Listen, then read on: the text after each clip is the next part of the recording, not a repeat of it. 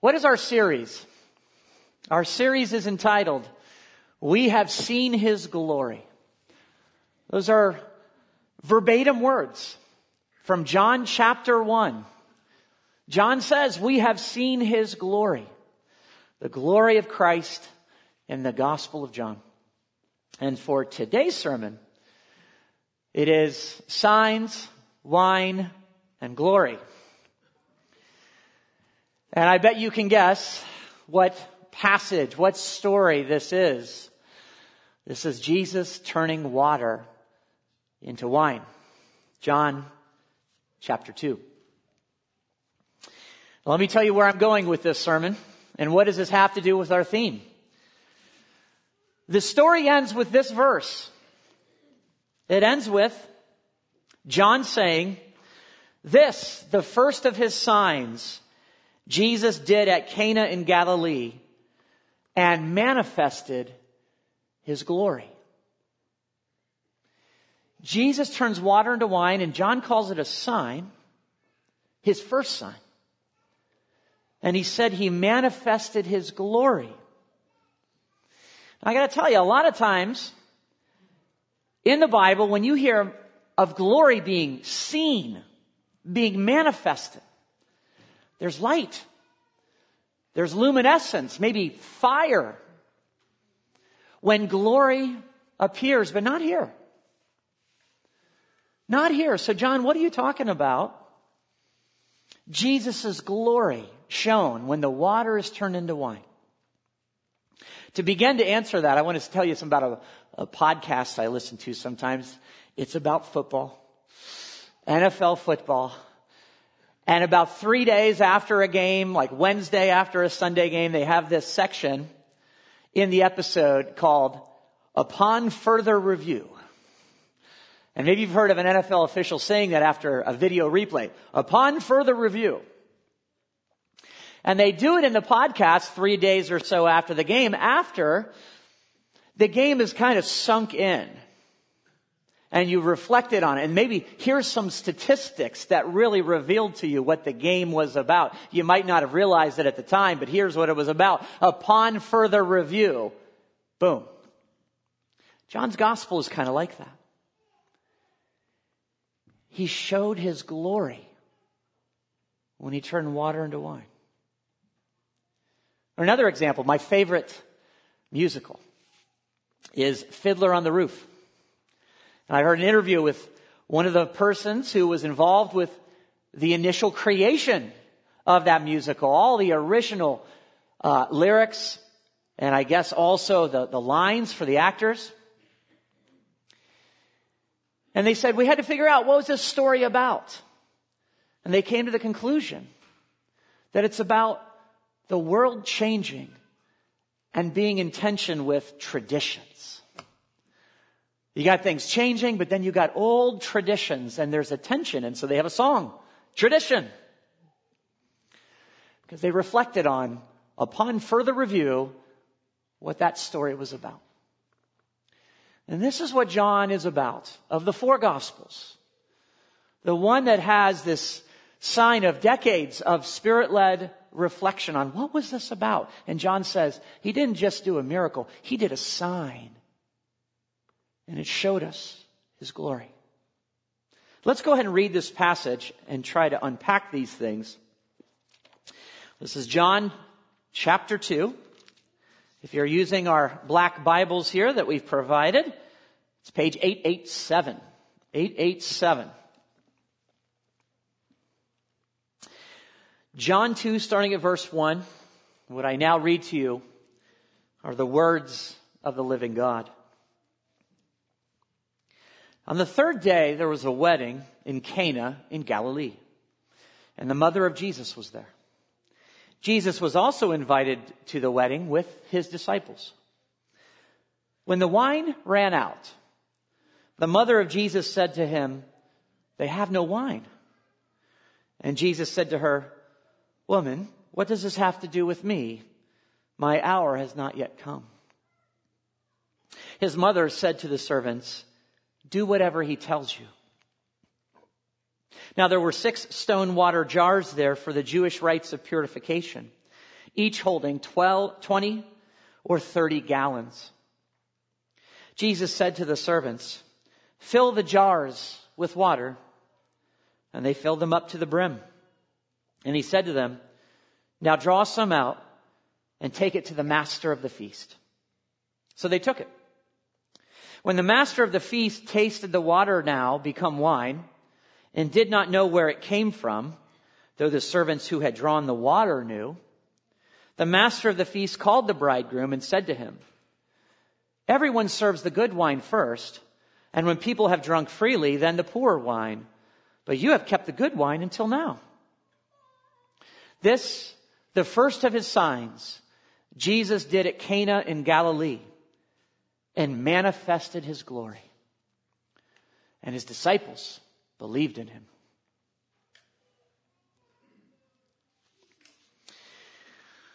Let me start off by saying there are some things in this passage I can't answer. Maybe you have these questions. Actually, one I can answer is, Jesus calls his mom woman. That's not offensive. I know it sounds offensive in our ears. It's not back then. It's respectful. But there's other ones I can't answer. Like, for instance, did Mary know her son was going to do a miracle? I mean, she knows that he's going to do something helpful, right? She involves him. Did she know it was going to be a miracle? I don't know for sure. Another one I don't know for sure is Jesus saying, "My time has not yet come." But then he goes ahead and does the miracle, right? What does that mean? Does that mean his time came right after he said that? Or how to resolve that? There's been a number of different solutions. He certainly has a timetable in mind. Jesus knows a timetable. That's clear. But what he exactly is doing with that timetable has been answering different ways in this passage. And then finally, the master of the banquet says, usually you bring out the good wine first. You're bringing it out last. Is that a rebuke? What are you doing? You should have brought out this stuff first. I think it's a rebuke. I'm not completely sure. Some people have thought it's a compliment. It's like, wow, I thought the first wine was good. This is even better. Good job. I don't know. What I do want to talk about is the things I'm more sure of: signs, wine, and glory. Let's start with signs. So that concluding verse did not say miracle. It said sign.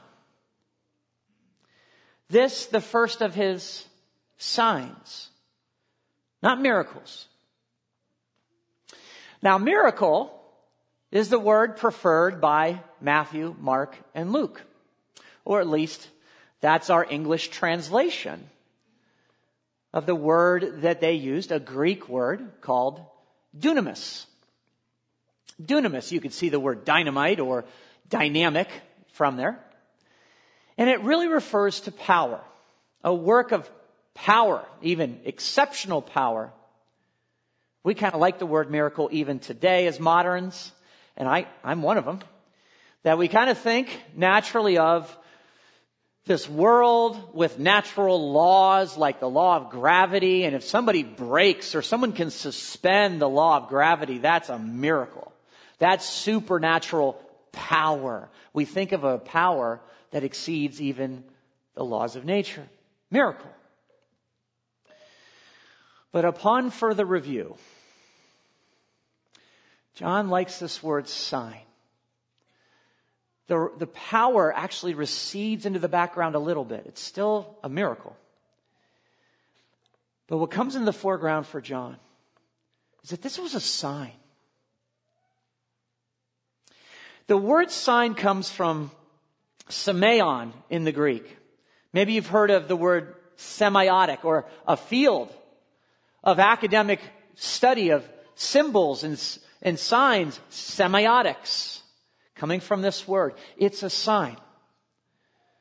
And the raw power recedes into the background just a little bit. And what comes to the foreground is, it's a sign of something. It means something. Each of his miracles are signs.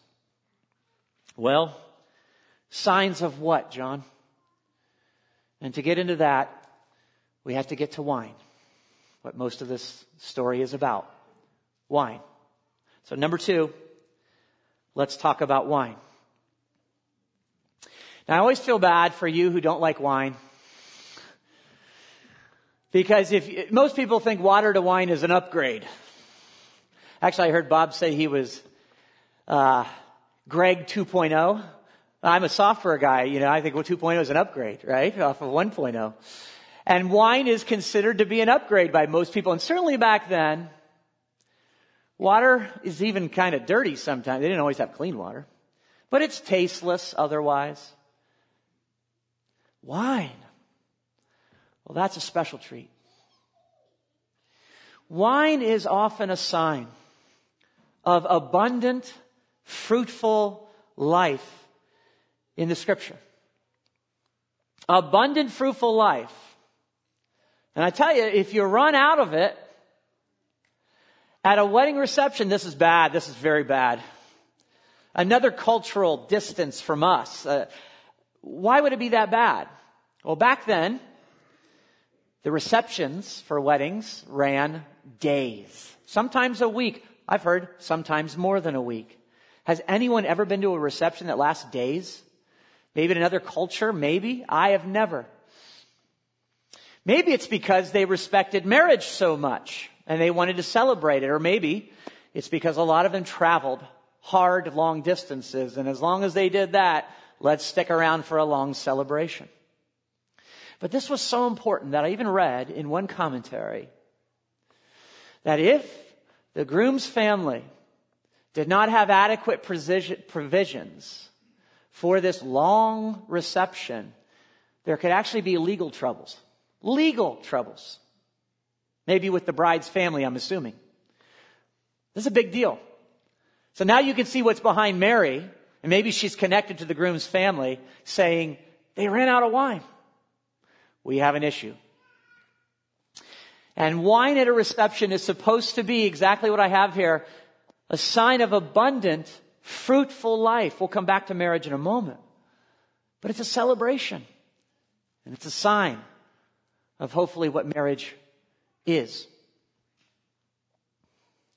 In Scripture, I say there's examples of this. Let me give you 2 here. The most famous one about wine is from Psalm 104. Wine to gladden the heart of men. Wine is given to gladden the heart of men. But my favorite one on wine as a positive sign of abundant, fruitful life. Listen to this. This is from Isaiah 25. How important is this passage I'm going to read?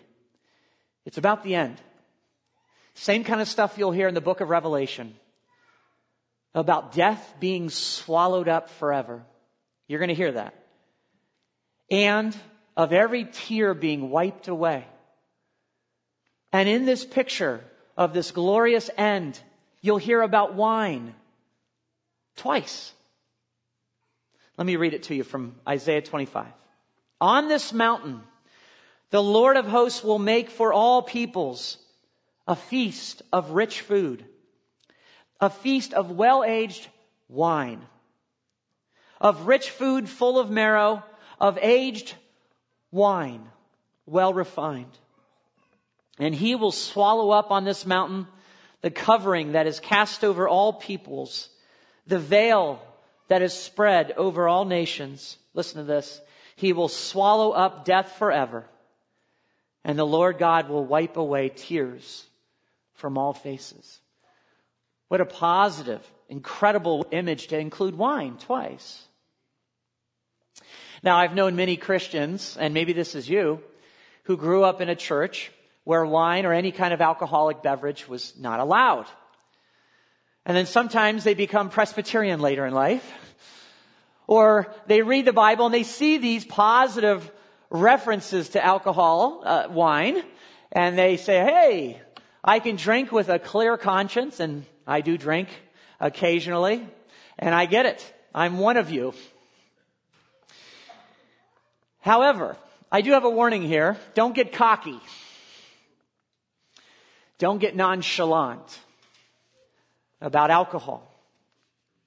Can I just ask you, If you feel comfortable raising your hand, how many of you have a family member whose life has been devastated by alcohol? If you feel comfortable raising your hand. Yeah. Scripture says this too. Not only the positive, but the danger. Proverbs 20 verse 1. I'll give you two for this theme too. Wine is a mocker. Strong drink a brawler. We know how it can tempt people to fight, a brawler. And whoever is led astray by it is not wise. And one more from Habakkuk 2:5. Wine is a traitor. An arrogant man who never is at rest. His greed is as wide as the grave. Like death, he never has enough. Now, I give you both sides of this because this is so relevant. That on one side, this is a sign of abundant, fruitful life, and I'll return to that. It's positive in this passage. On the other hand, we have such a temptation as humans just to reduce it to immediate pleasure. To reduce it just to immediate pleasure and saying, oh, that's all I need, and keep pressing that button again and again and again and again. I'll never forget a man who talked about his first time using an illegal narcotic. And he said, as soon as the high hit me, I thought to myself, this is all I need. This is all I need. And the irony is he never returned to that high, right? It diminishes. And what is, in the case of wine, at least, what is a sign of abundant, fruitful life actually can slowly take it away from you. Slowly erode your life as it's seized for immediate pleasure. This is all I need. That's actually language of idolatry. Idol. All I need is this God to bless me, this stone or this wood or this career or this physical pleasure or this person or this angel or this demon. That's all I need is this one thing, not God, but what He created, something else. This thing is all I need. Since we have Alistair next week, who's part of the biblical counseling movement, I thought I'd share on this topic from our brother Ed Welch. Ed was a part of us here for many years and part of one of the leading lights in the biblical counseling movement.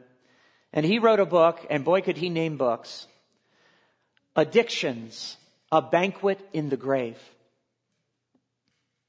Addictions, a Banquet in the Grave. Listen what he says. Addictions are ultimately a disorder of worship. Have you ever thought about that? Addiction's a disorder of worship. We worship our desires over God. We desire the things of earth more than the one who rules it.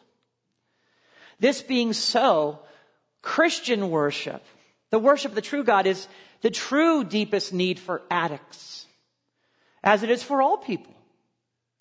It is during worship that we are the most fully human. And I don't think he just means Sunday morning, but worship also in a broader sense. As we worship, the Spirit changes us. Sometimes this change is the more ordinary, imperceptible, and gradual change. At other times, worship changes us more dramatically. Either way, when our hearts are pointed toward the risen Christ, we can't help but be changed in some way. Addictions are ultimately a disorder of worship. How about that? But let's go back to the good side here. Wine, a sign of abundance and a fruitful life, and it's associated with marriage here. Marriage, which literally has the word fruitful from the very beginning when God says to the first married couple, be fruitful and multiply. And of course, wine is from a fruit on the vine, as it says in Scripture. Be fruitful and multiply. Wine with a marriage, this is actually supposed to be a great and enjoyable sign of abundant, fruitful life. Upon further review, this is not just an arbitrary miracle, a display of power. And maybe let me just say a couple words about that. You can imagine a miracle that's about power, but not really a sign. What if somebody would throw a frisbee a mile? That's amazing. That's amazing power, but I don't know what it signifies. I have no idea. Or if somebody just uproots a bunch of trees with power, boom, boom, boom, or they make things blow up, that's amazing. That's a miracle, but I don't know what it means. And John says, no, this is a sign. Wine from tasteless, ordinary water. It's a sign of what Jesus is bringing. He says it later, and I have a slide on this verse. There's one more verse I wanted to make sure you saw with your own eyes here on the next slide. John 10:10. The thief comes only to steal and kill and destroy. I came that they may have life and have it abundantly. Not merely scratching by, getting by in this life, living from hand to mouth, or whatever symbol you can think of, bare living. I have come that you and me, Jesus says, might have abundant life, and you see it with this fine wine that he brings out of water. At a beautiful thing we call a wedding. A sign of abundance and fruitfulness. This is what Jesus came to bring. And so that takes me to my third and last point. Glory. John says in verse 11, this is the first of his signs again, which Jesus did in Cana in Galilee and manifested his glory. And his disciples believed in him. Manifested his glory. We don't see light. We don't see fire. Glory, when it appears, you see it light and it's penetrating light. It could be light that incinerates you. Perfect Godness in light, glory. When Jesus is transformed on the Mount of Transfiguration, some of his glory is revealed, and James and John and Peter fall down. We don't see that here. John, how are you using the word glory? Upon further review, you use the word glory. What are you meaning by that? The Hebrew word in the Old Testament for glory is kavod. It's not only used in the sense of glory, but in the sense of, and this might surprise you, weighty. Something that is weighty, of substance. It's substantial. It's real. It's not hollow. It's not shallow. I remember the first time I got at Easter a chocolate bunny. It looked like the biggest piece of chocolate I ever saw. That I bit into. It was hollow. Or those gumballs, 25 cents. It's a huge gumball. It's hollow.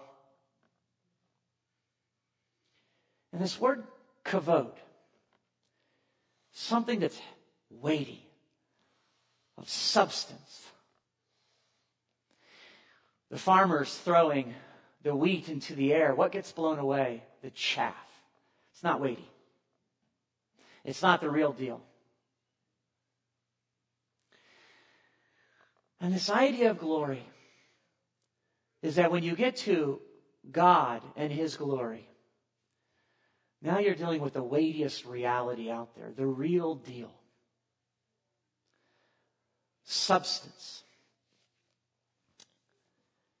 And he's saying Jesus is weighty. Not just that he was a man of miraculous power. That's true. But he does signs. And these signs tell you even more when you understand what they mean of the weightiness of the substance of what he's doing and what he's bringing. This guy with divine miraculous powers, and he does not use them, to enrich himself. He's not a two-bit politician who uses power to line his own pockets. Or like the kings of Old Testament time where they're warned by Moses, don't use your power to increase to yourself as many women as you like. Solomon did that. Pleasures, immediate pleasures. This is my ticket to immediate pleasures, or to get as rich as possible, or to grab people's children as my servants to make the finest breads and whatever suits my fancy. Jesus comes, not only with his power, but what he does with it is a sign of his character. It's a sign of his mission. He came to bring an abundant life, to bring to you, to bring to me, an abundant and fruitful life. And you see that with this first sign, wine, which is rich to the taste. And for the enjoyment of this marriage celebration with others, he came for that kind of thing. Even the greatest celebration when death itself will be swallowed up. And every tear will be wiped from their eyes. And there's this image of wine associated with that. Jesus is bringing that. I've said this many times, and I'll say it again. All his miracles are for others. All his miracles are to bring blessing to humans. Moses had the calling to do miracles of wrath, and the Egyptians would agree. Miracles of judgment. They were miracles of salvation, but also judgment. And that's what Deuteronomy says at the very end. That's what Moses did. And then Jesus comes. And thank God, his calling, his mission was different. To bring wine. To bring healing. To raise the dead. To bring blessing. They're each a sign of the blessing to sinners. Let me end by saying this. Both this sermon and last sermon was about water. They were about water. Last week, John the Baptist bringing baptismal waters, that water to cleanse. And I asked you, in your heart of hearts, do you believe you need to be cleansed? Beyond that pedestrian admission that all Americans do, I'm not perfect. But beyond that, no, there's something wrong with me. I'm dirty. If you knew my heart, you'd see it's motivated. And I do deceive when it suits me. I do things that I don't want to admit. And if anyone saw the complete videotape of my life and thoughts, yeah, I need cleansed. And John the Baptist and Jesus both preached a baptism that doesn't just say, get better. It says, here's water to clean you. A symbol, a sign again. To clean those who know they're dirty. Right? And now you get to water this week. And it's even better in some ways. Where it's tasteless water. We need it to live, but it's nothing exciting. And Jesus turns it into wine. Wine, a symbol of the abundant, fruitful life. Not of addiction, of immediate pleasure, that if you just isolate it to that and you keep pressing that button to get immediate pleasure, it keeps declining, and you think you're using it, and in the end, you become a slave to it. I forgot to say this earlier. I went down to Kensington one time, and I heard what they would say, the addicts. I got to go get well. A euphemism. I'm going to go take a hit. But what a horrible euphemism. That I don't feel well now. It's not a high. I just want to get back to normal. I want to feel well. And I can't do it without a needle. That's a horrible place to be. And that seeking of immediate pleasure, all I need is this one thing. That's not what Jesus is offering. He's saying, I'm what you need, that one thing, God. And I bring wine. As some have said, Tim Keller and others, I am the Lord of the wine. I bring the feast. I wipe away every tear. I'm going to swallow up death one day. I have come that they may have life and have it abundantly. Not just water, but wine. So that's the question for you this week. Do you want that?